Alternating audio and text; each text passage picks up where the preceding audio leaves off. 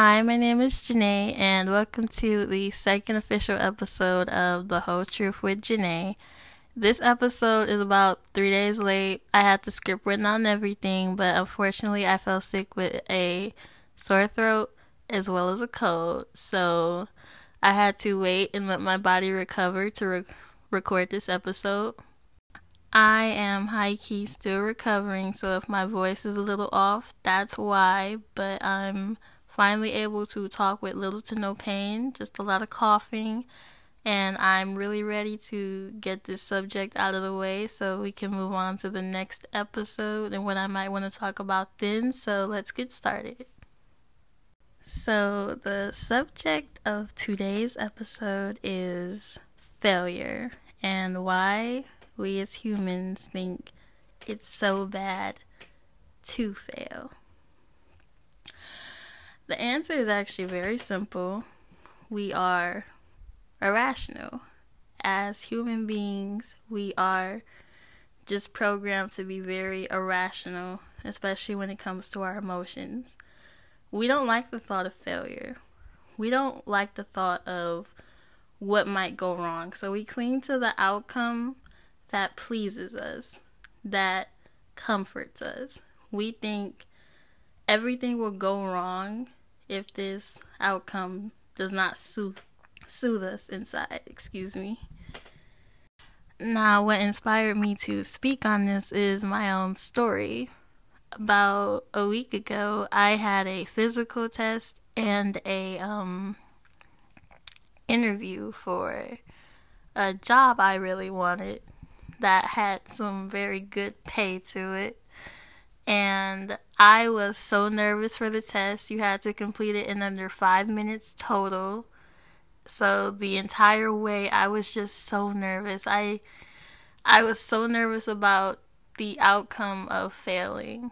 I listened to some affirmations and everything on my way just to ease my nerves. It was very obvious I was nervous.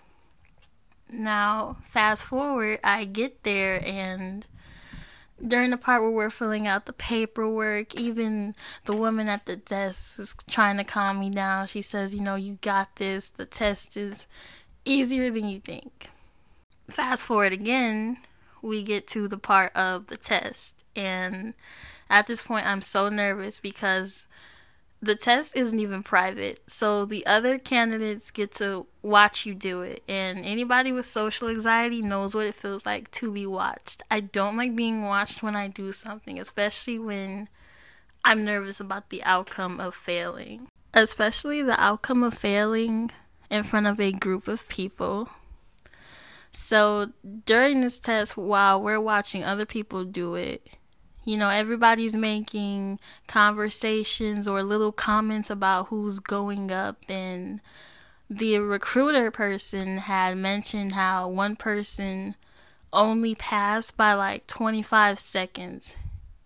Like they still had 25 seconds left when they finally completed it, so they barely passed, and everybody was just joking with each other, don't be that guy. And I'm here to tell you, I was worse than that guy.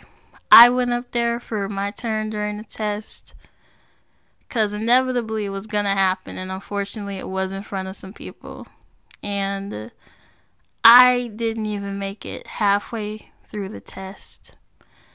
I made it about almost halfway through when my time was up and the test was over. So I pretty much failed the test right then and there in front of everybody. And I'm pretty sure I was the only person who did fail, because the recruiter person had talked about how everybody had 100% success rate, so we shouldn't be nervous. And I'm not gonna lie, that kind of hurted me though.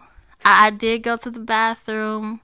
I'm not even gonna lie to you. I cried 10 straight minutes before I finally came out. And when you came out after you completed the test, they signed this little sheet of paper and you had to give it to the ladies at the desk.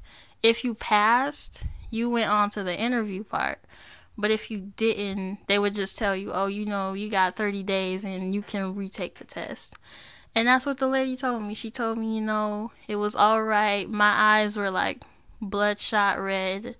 I could still barely hold it together. And even in the Uber ride home, I was still crying. And I felt that failure very heavy for a good minute. So the reason I told that story was just to explain why I felt so compelled to talk about failure. Because as I said, we don't like outcomes that don't soothe us on the inside. I didn't like the thought that I might go up there and not pass. This brings me back to the point that we as humans don't like the thought of failure. And because we don't like the thought of failure, we focus our consciousness on one thing, which is the outcome that's going to please us eternally. And we try and focus on this outcome, and we find ourselves stumbling when that outcome doesn't happen, because the harsh reality in a lot of cases is sometimes we can't try to control the unknown or what we don't know. Sometimes we find ourselves in a situation where we didn't know what the outcome was going to be, and we find ourselves stumbling. When we fail, when something doesn't go right, or when it just doesn't play out how it was supposed to us, we program our mind to say, I'll never do something like blank again. This is why I'll always be a failure. This is why I'm not worth anything. And that right there, it puts our mind into this protective mode instantly. When you fear failure or you experience failure, your mind, it goes into mama bear mode, basically. It tells you, okay, you don't like that feeling. I'll make sure it doesn't happen again, so we never have to experience how we just felt. So now you fear the unfamiliar even more, and you fear the questions that you might not have an answer to. This is where the fear of failure can tie into procrastination.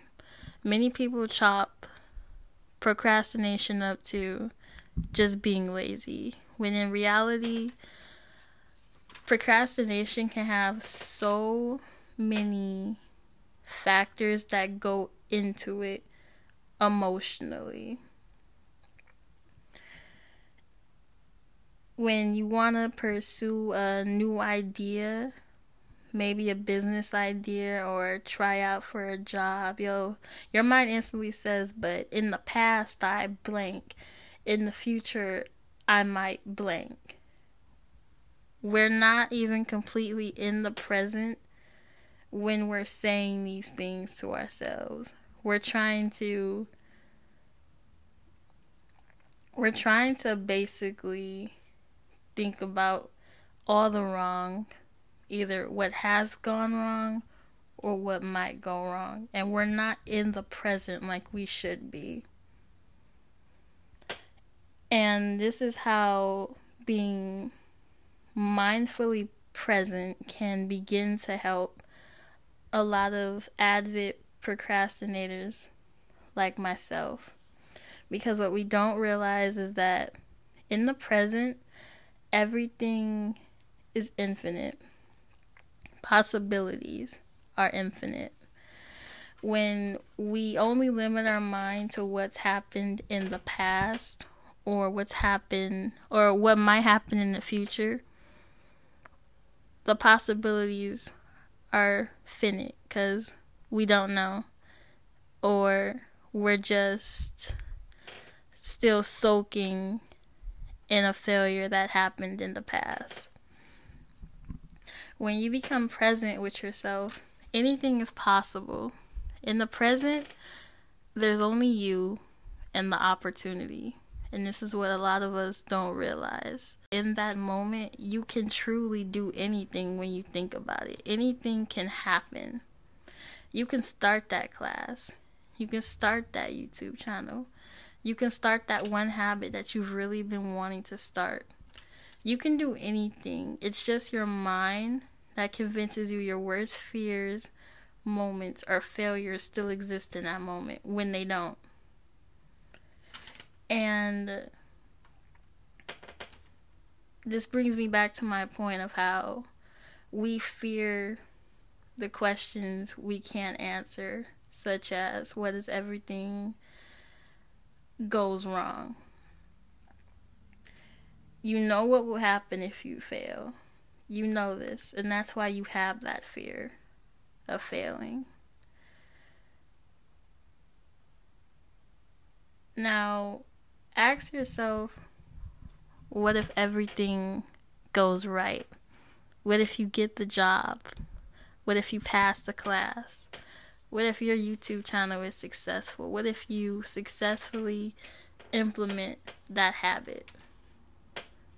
Do we ever ask ourselves, well, what if we're successful? What we don't realize is that failure is not an opportunity to reminisce in our fear and to subconsciously hold ourselves back in the future. Failure is an opportunity to learn. It's something that teaches us. And don't get me wrong, you can soak over a failure. Like I said, we do have human emotions. And it's never okay to suppress anything. It's okay to let yourself feel that disappointment, but it's never okay to tell yourself that you're never gonna do something again just because this one thing went wrong. And that brings me back to the question of what's so bad about failure? In a world of opportunities, what's so wrong if 1 out of 1 billion doesn't go right? Why should that one outcome affect every other possible outcome that might go right? If you never fail, you never learn. And if you never learn, you'll never grow. When an irrational person experiences failure, they tell themselves, I hate this feeling. I'm never gonna try such and such again. I'm never gonna try something new or unfamiliar again. When a rational person fails, don't get me wrong, like I said, they let the emotion go through them. They experience that feeling because they know that that feeling is just that, an experience. And they tell themselves, okay, I learned such and such about this failure, and I'll take it with me into the next opportunity where the knowledge about what this failure taught me applies. When we fail, we now have a familiar that we fear, and we never want to experience another possibility of the unfamiliar in a scenario that does not go our way.